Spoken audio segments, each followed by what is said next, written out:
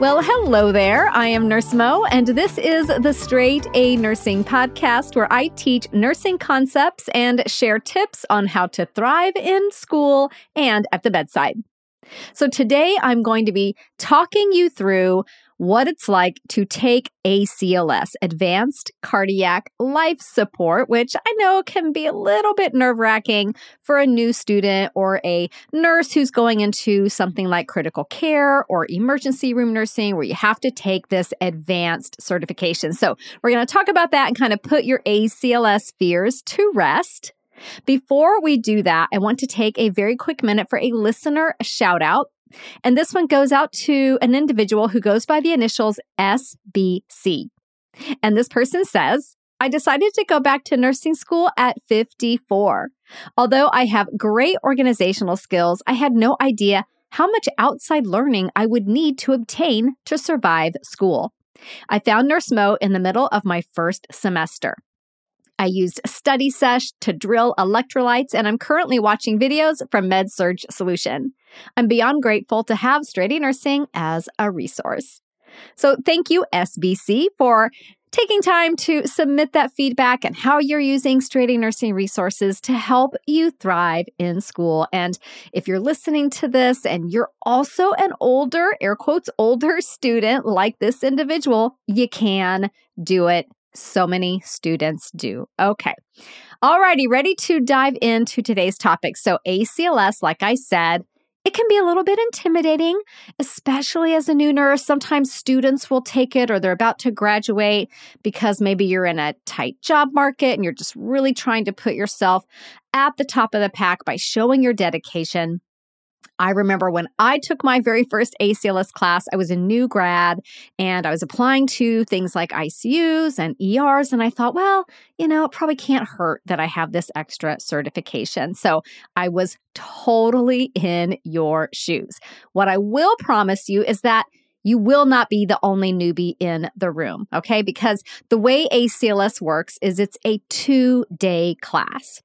And everybody who's certing for the first time goes to class both days. So your first day when you go, it's people taking ACLS for the first time, or maybe they let their ACLS certification lapse and now they have to take the whole certification course. But for the most part, it's going to be people taking it for the very first time. So you won't be the only new person in the room, and you won't be the most clueless person in the room either, especially after listening to this episode. So who's going to be in your class with you? So like I said, the 2-day class, first day is everybody who is taking it for the first time or recerting after letting it lapse. And then on the second day, it's going to be all the people who are recertifying who didn't let it lapse. So you have to take it every 2 years.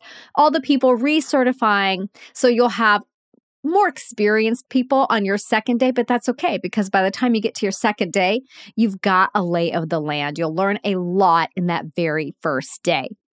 So it's going to be new grads, it's going to be new paramedics, it's going to be even physicians, like residents usually will take ACLS as part of their residence training. It'll be nurses who maybe have been nurses for a while, but now they're transitioning to ICU or moving into a job in the ER or something like that. And then again, people who let their certification lapse, or maybe they left ICU to go do something else for a while. Now they're coming back into a higher level of care and they need to take it again. So a wide range of individuals.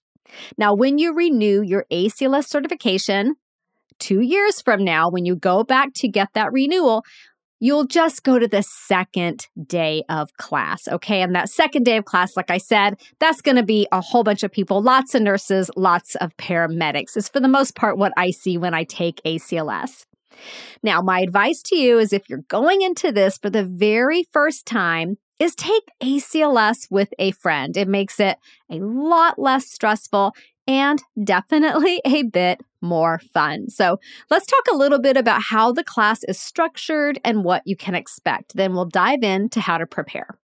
So that first day that you're going to the class as a brand new ACLS certification person is going to be all lecture for the most part, lecture and some skills lab or skills practice. So if you're lucky with this, you'll get a really great teacher who goes beyond just playing those American Heart Association videos, which are very informative, but sometimes maybe not that exciting, but they have to show you certain ones, definitely, and then others may be more up to the instructor's discretion. They may have a different way of teaching the material. And that's definitely what I've encountered. Whenever I take ACLS, I always get the same teacher. I think I have basically gotten the same teacher 90% of the time. And I love the way he teaches the algorithms. He doesn't make us watch every single AHA video for the algorithms because he has a different and, in my opinion, more streamlined and easier to remember way to teach it. So that's really great. So a really good teacher will make sure that they're doing more than pushing play on a video player. They're actually teaching you the material. So the lecture that you sit through for that first day is going to cover all the algorithms, which is basically, here's the steps that you take in this situation. Here's the steps you take when the patient has bradycardia. Here's the steps you take when the patient has asystole and no pulse, etc. They're all these different algorithms so that when you're in a code, you're using evidence-based best practice to give your patient the best possible chance of a good outcome. So I mentioned bradycardia, I mentioned asystole, cardiac arrest. You'll also go through respiratory arrest. You'll go through acute coronary syndrome and even stroke. And of course, all the cardiac dysrhythmias such as VFib, pulseless VTach, PEA. I mentioned bradycardia. You'll also talk about tachycardias, etc. You'll get some practice identifying the rhythms and a review of the medications used, such as epinephrine, atropine, and amiodarone.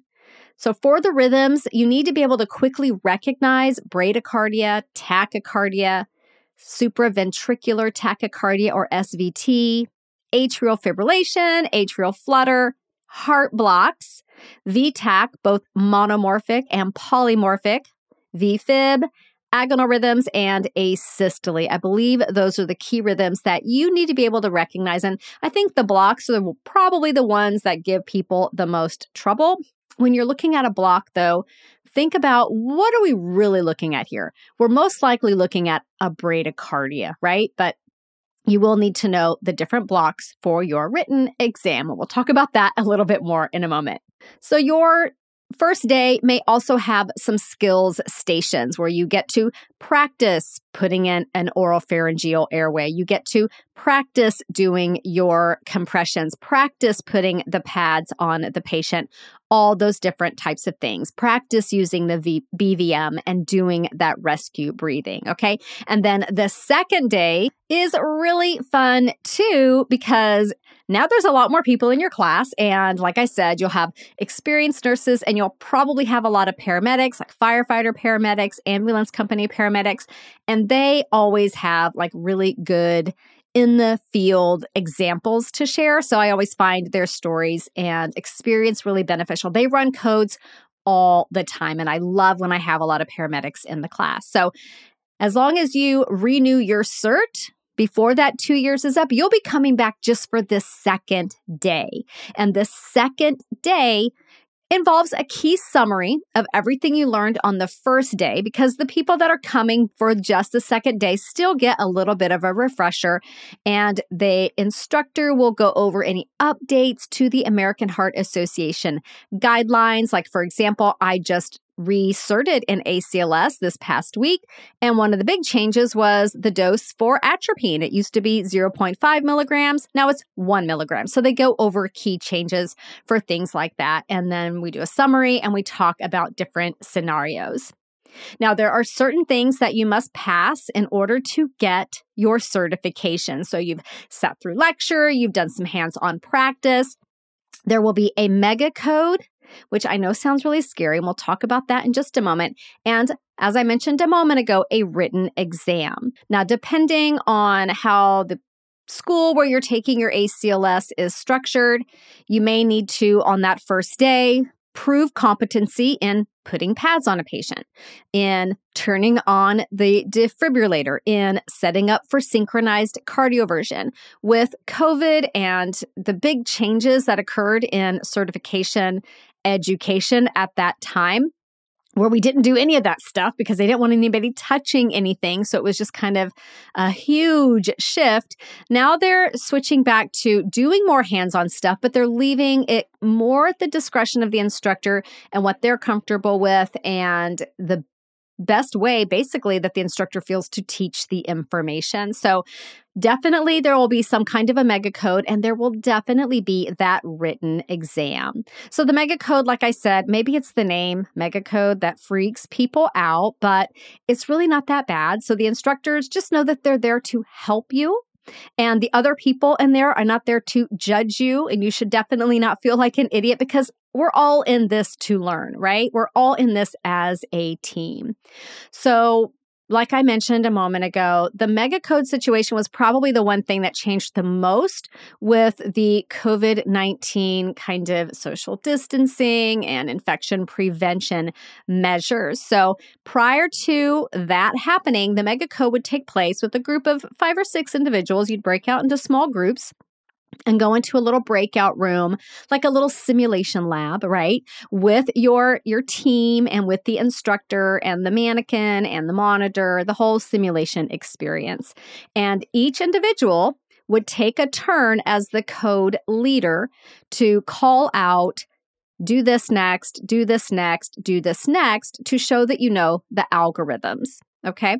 So even though that was a little bit scary, and the place where I take my ACLS, I love it. They pride themselves on being like a no stress situation where the emphasis is on teaching, not making you feel horrible about yourself. So you could take notes into the mega code because in real life, you've got a little cheat sheet there with the AHA algorithms on it. So why not use your resources? So I always would take my little notes in there, and I always felt pretty good in the mega code situation. Now, with COVID, that changed a lot, and it became more of a group discussion, which is actually, well, definitely way less scary and actually really interesting. So we're all in the room, and even with that, I would say my class still wasn't very big. I think maybe there were 12 people in my class. They definitely are keeping the class sizes down because of social distancing guidelines. But it's more of a group discussion. So it's not like they say, okay, Mo, you're the group leader. What do you do? It's more like, let's talk about it. Let's just shout out the answer when we get to this part of the algorithm. So it was way less stressful and more interactive and a more dynamic experience. And my instructor talked about how the AHA is, allowing people to go back into the tiny rooms and do their mega codes as they used to do and share a mannequin and do all these things. But he said, really, I have found that people learn better in this kind of way. There's a lot less stress. There's more discussion. And according to him, he found it more beneficial. It will be different based on where you're taking your ACLS class. So just know you could be in a mega code as the team leader, calling out the things to do and assigning people roles, just like you'll watch in those American Heart Association videos, or it might be more of a group discussion. All right, so that's the mega code. I don't want you to be afraid of it. It's actually really interesting to see how a well-run code can work, because then when you're in the hospital setting and it might feel a little bit chaotic, you can try to bring some of that calm and order back into it. Okay, so in that ACLS mega code situation, you've got a mannequin that, if you're using it, you'll be doing compressions, you'll be getting the BVM, providing the respirations, all of those things with the hands on. And then the mannequin will also have different heart rhythms. So we call it a mega code because they'll give you a scenario. They'll say like, okay, you walk in the room and you find the patient on the floor and he has agonal breaths. And then you have to say, okay, put him on the monitor. And he's like, okay, you put him on the monitor and here's what you see. And then he pops a rhythm up on the screen. And maybe in that rhythm, it's, asystole. So then you have to say, okay, start compressions, et cetera, et cetera. And you basically go through the algorithms and he'll say, okay, it's been 2 minutes of compressions. You've checked for a shockable rhythm. You don't have a shockable rhythm. What do you do now? And then you say, continue compressions, get an IV, etc.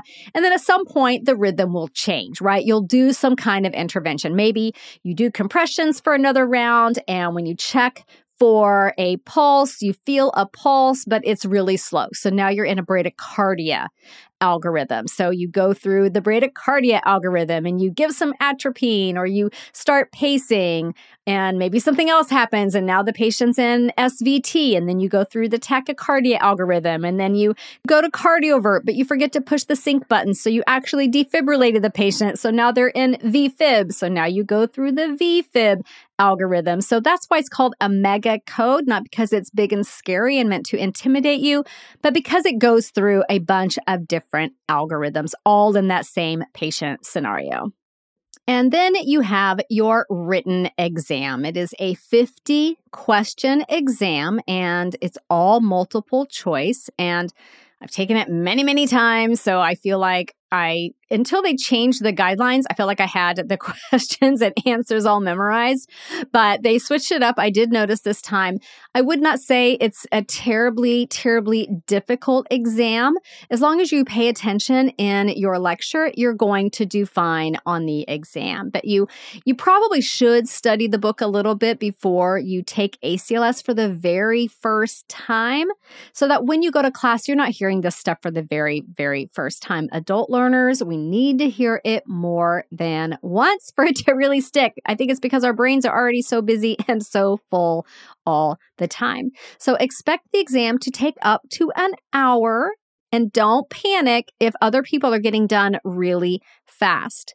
And that's because that person has probably recerted ACLS 10 times, and they know their algorithms and they know ACLS really well. So if somebody gets up after 10 or 15 minutes and they're done with the test and you're still on question 20, don't panic, okay? You take your time, you go through, you read every word of the question, you read all the answers just like you would in class, okay? Now, how do you prepare for ACLS? So you're definitely going to want to get the book, okay? So that you're getting the most recent updated information. And usually the place where you sign up to take your ACLS will offer to sell you the book. So just get the book, okay? It's from the American Heart Association. And then read the book. I'm not saying read every word. That would take quite a while, but read through the algorithms, read through the pharmacology, kind of glance through it. If you find something that interests you, read that, okay? It's actually a pretty well done book. I find it to be pretty succinct and full of a lot of really good information. And then, as I mentioned before, take the class with a friend and get together beforehand to review the algorithms and just run mock codes with each other. It's really a great way to practice memorizing the steps to take in all those different ACLS algorithms. And as you're going through the algorithms, it can feel overwhelming. There's a lot of steps, but if you just think, okay, the heart's going to be doing 4 things, basically. It's going to be going too slow. It's going to be going too fast. It's not going to be going at all, or it's going to be freaking out, right? Like in VFib. So if you can keep kind of that simplicity in your head, it'll make it so you don't feel quite as overwhelmed as you're studying and learning the algorithms. So let's just talk very briefly and in a very general way what you'll be doing in these algorithms. So what if the heart is too slow, right? So if the heart is too slow, so we're looking at bradycardia here, you're looking for symptomatic. Is the patient symptomatic or not? So a patient could have a heart rate of 48 and have 0 symptoms. So the first thing I'm going to ask this patient is, are you an athlete? Do you run? Do you cycle long distance? Like, are you some kind of athlete? And if they say yes, and they're alert, they're oriented, they are not complaining of any chest pain, they're not diaphoretic, their skin signs look good, their blood pressure is fine, then that would be an asymptomatic bradycardia, okay? But if my patient has a heart rate of 48 and I say, are you by any chance an athlete? And they say, no, unless you count, the Tour de Couch, then no, I'm not an athlete. I'm not going to just let it go that their heart rate is 48. I want to figure out, why is your heart rate 48? Did you just start a new medication? Maybe they just started on a beta blocker and their dose might be a little hefty, right? Something like that. We're going to look at possible causes. So the patient may not be symptomatic now, but they could be. So what are we looking at when we're looking at, is the patient symptomatic or not? We're looking at 5 key things. If they are altered, so altered level of consciousness, hypotensive, if they're complaining of chest pain, have shortness of breath, or poor skin signs, we would consider any of those being an indicator that the patient has a symptomatic bradycardia. And then another thing that you have to take into account is, how symptomatic are they?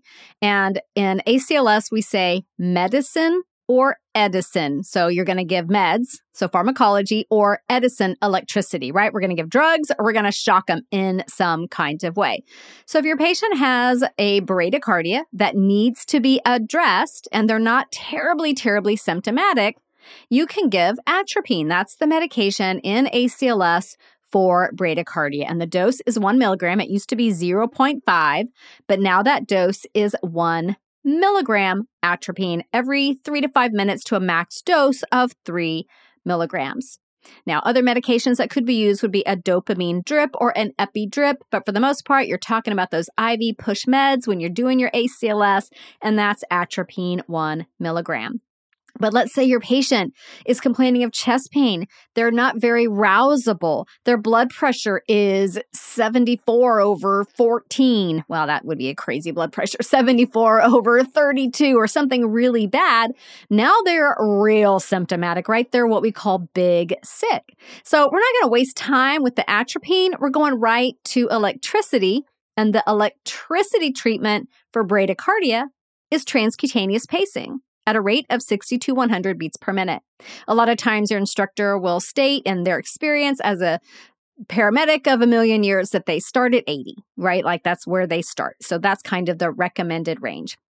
60 to 100 beats per minute, with 80 being right there in the middle. You also want to consider sedation if you can, because it's pretty uncomfortable to have a transcutaneous pacer. So that's bradycardia. And then for tachycardia, you're looking at a few different things. First of all, is it narrow or is it a wide complex tachycardia?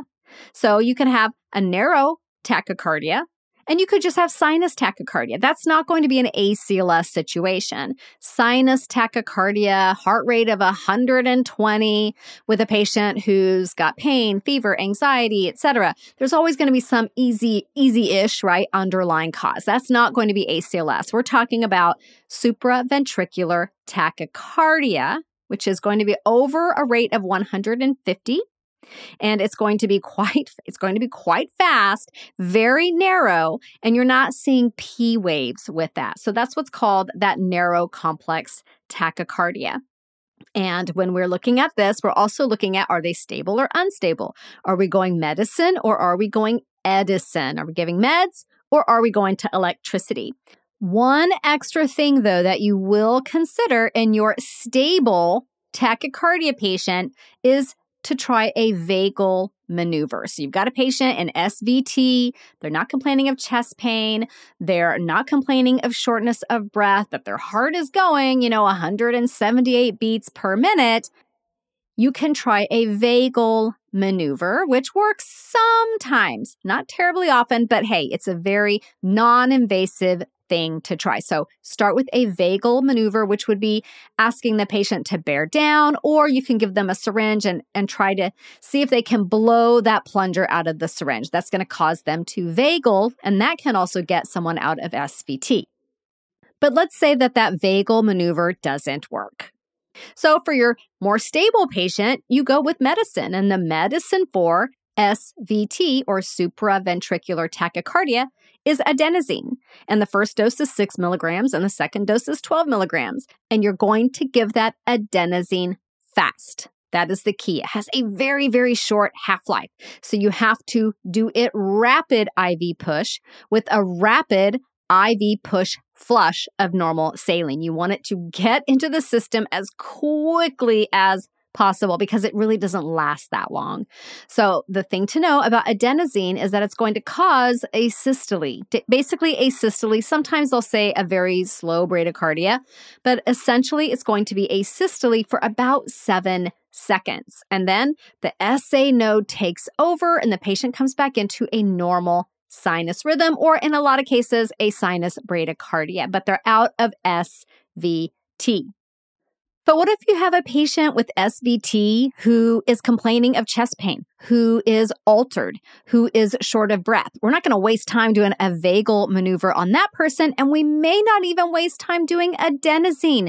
We're going to go to the electricity. Remember, medicine or Edison, and the electricity for SVT is synchronized cardioversion. Okay, so when we say synchronized cardioversion, that monitor is going to sync to the patient's rhythm so that it knows exactly when the device should deliver the shock. If we deliver the shock at the wrong time, if we don't sync it, we're basically defibrillating the patient. We can send them into ventricular fibrillation if we do that. So you always want to make sure when you're doing synchronized cardioversion that you have synced the monitor. So you sync it, you push the button, and then it's not going to shock immediately. It's going to shock, a moment later when the time is right. Okay, so that is synchronized cardioversion.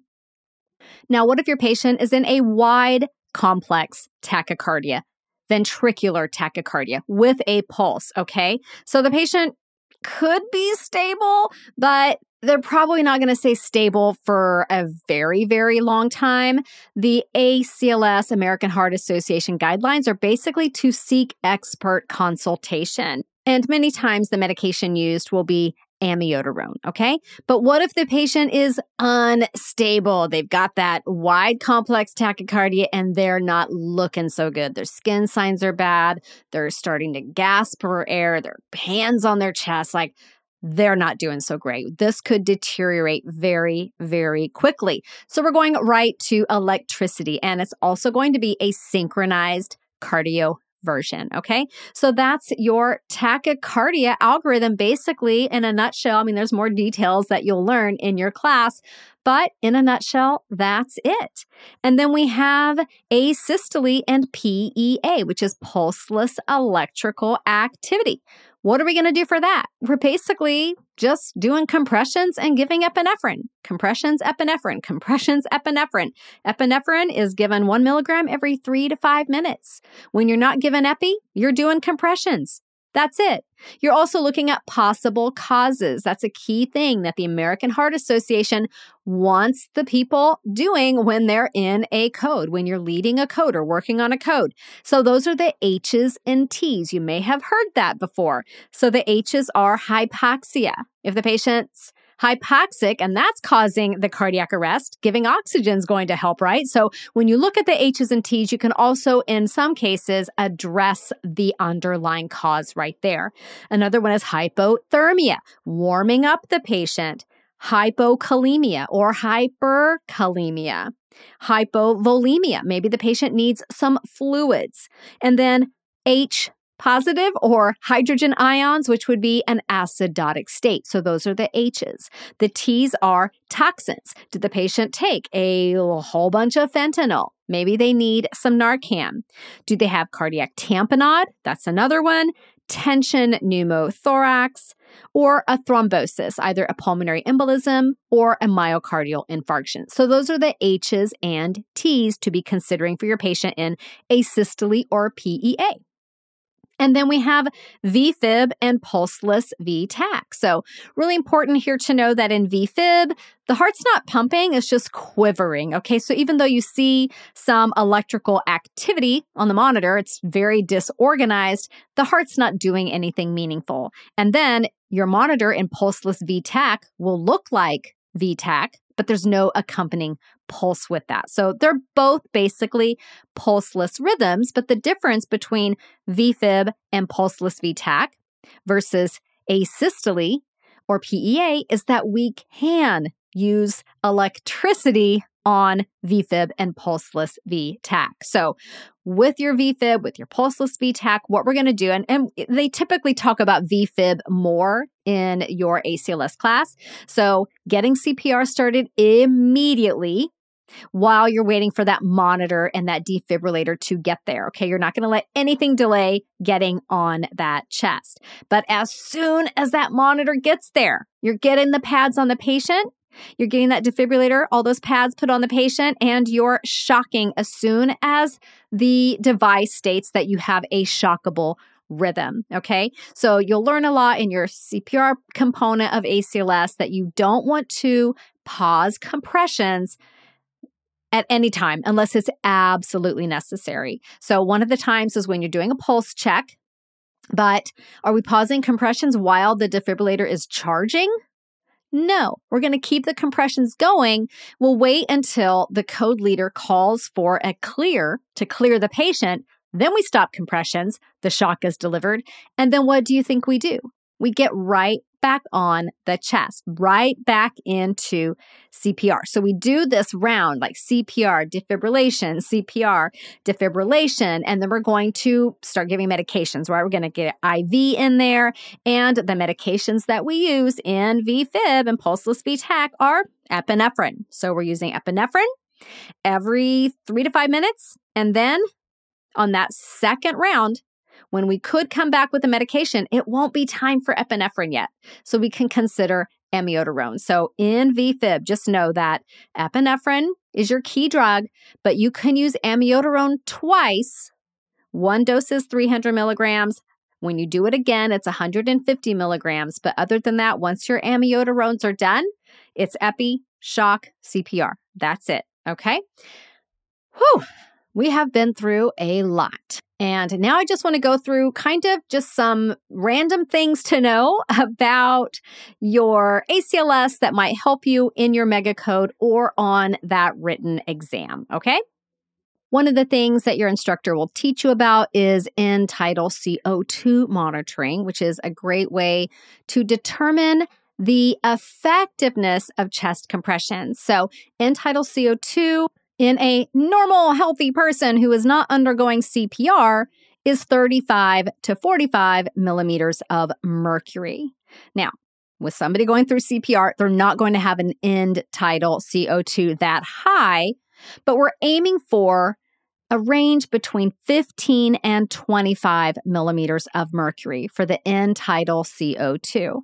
And if it falls below 15, then you know chest compressions are not fast enough or not deep enough, and the quality of the compressions needs to be improved. Or maybe the person doing compressions isn't allowing for full recoil, okay? So that is a great way to determine the quality of the compressions. And then if the patient has a sudden drastic increase in end-tidal CO2, this typically means that circulation has returned. They've had return of spontaneous circulation. So it'll be hovering around 17 with your quality CPR and shoot up to 50. Okay, that person has return of spontaneous circulation. So definitely, I think that's going to be on your exam. It's definitely going to come up in your mega code situation. As far as interruptions in CPR, they really should only occur when you're switching compressors, when your patient is being very quickly intubated, and when you do a pulse check. And the goal with minimizing compressions is to keep that under 10 seconds. So 5 to 10 seconds for your pulse check, okay, as quickly as you can. And for everything else, do you stop compressions to put the pads on? No, you keep the compressions going. The person can work around your hands as much as they can. If they have to turn the patient, you're putting the pads on the back. Of course, you'll stop for that very quick second, but otherwise you're on that chest. So quality CPR, quality compressions are absolutely important. On an adult, we're compressing to a depth of at least 2 inches. So about 2 inches depth at a rate of 100 to 120 beats per minute, allowing for full chest recoil, meaning we're waiting for the chest to come all the way back up to its original position before we push down again. So full chest recoil. If your patient is in your mega code and does not have a route for medication administration, something to know is that you're going to assign someone on your team to obtain access, and that access can be IV access or IO access, intraosseous access, meaning we go right into the bone. We talked about the H's and T's. If you're in a mega code situation, you definitely want to bring that up. Like, let's look at our H's and T's. What are some possible causes for this patient's cardiac arrest? Again, those were hypoxia, hypothermia, hypo or hyperkalemia, hypovolemia, and then hydrogen ions or acidosis. And then for the T's, it was toxins, which is going to be like overdoses or, a toxic substance, cardiac tamponade, tension pneumothorax, and then a thrombosis, which is a pulmonary embolism or a coronary thrombosis. Another key concept or thing to know is that you should avoid excessive ventilation for your patient. If the patient has a pulse and you're administering rescue breathing, you're doing that at a rate of 1 breath every 5 to 6 seconds. You're also doing that at a rate of about every 6 seconds for your patient who has an advanced airway in place. So if you have a patient with an advanced airway, meaning an endotracheal tube, that person on that bag valve mask in your mega code is going to be delivering a breath about every 6 seconds, okay? Excessive ventilation is going to cause an increase in intrathoracic pressure, which causes decreased venous return. And what do you think that does to cardiac output? It decreases cardiac output. All right, nitrates. This will definitely come up in your class. Nitrates are used very cautiously or not at all in a patient with a right-sided infarct, as this will tank the patient's blood pressure. It will reduce preload and potentially cause a worse outcome for your patient. So know that that could come up in your discussion.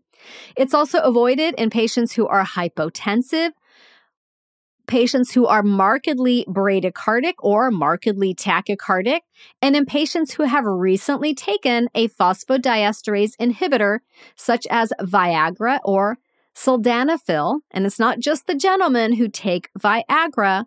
People take phosphodiesterase inhibitors for pulmonary hypertension. So you have to ask everyone if they've taken a phosphodiesterase inhibitor. Well, if the patient's not responsive, you're asking any bystanders and anyone that might know, family members, etc. Okay, for medication administration, know that the IV and IO routes are preferred. You may see some discussion in your book about the endotracheal tube being a route of administration. IV and IO, 100% preferred. We talked about amiodarone. We talked about adenosine. You'll definitely need to know your key medications. They will come up on your exam. Speaking of medications on your exam, atropine is used for that bradycardia. We talked about that earlier. It's not going to be effective in second-degree type 2 or third-degree heart block, even though those are probably bradycardic. Your patient's going to get atropine for that. It's not going to help. It's not going to do anything. A patient with a higher degree block, they're going to get pacing, okay? Another very key drug is that epinephrine that we talked about. Epinephrine is used in VFib, pulseless VTAC, in asystole, and PEA. You have to know the concentration of the drug, and that's a 1 in 10,000 concentration. And again, the dose is 1 milligrams every 3 to 5 minutes. Now, lidocaine may be mentioned in your class. It is sometimes used instead of amiodarone in VFib and pulseless VTAC, so you may see that. And it may also be used in stable monomorphic or polymorphic VTAC, okay? So lidocaine may come up. And then the other drug and the other thing to know about is polymorphic ventricular tachycardia, which is Torsades de Pointes. And this can be pulseless, or the patient can have a pulse with that. And this is a type of ventricular tachycardia where you won't see a uniform shape to the waves. The QRSs, I guess, is what they are. They're going to some be small, some be bigger, and this is because of a low magnesium level that this strange pattern shows. So the treatment, one of the key things to do for torsades de pointes is to give magnesium. Now, if your patient's pulseless with that, you're going to also be defibrillating them, of course. So there you have it. There's kind of your brief overview of what ACLS class is like. I hope that this helps you feel a little better about taking it for the very first time. You won't be as scared. You'll go in there with a eagerness to learn, because it really is really interesting to learn all the algorithms, the science behind them, and to talk with people that run codes regularly, what their experiences have been, and get some practice so that if a code happens on your watch, you know what to do. So I hope to see you back here next week. Same time, same place. If you're subscribed to the show or following the show through your favorite podcast app, then the episodes show up for you magically every Thursday. So if you haven't taken the time to do that yet, I would love if you did that. I would also love if you would also rate and review the show. It really just makes my day to see how the podcast is helping you. And maybe I'll read your review and your feedback as a future listener shout out. So I'll see you back here next week. Bye for now. This podcast is brought to you by Straight A Nursing.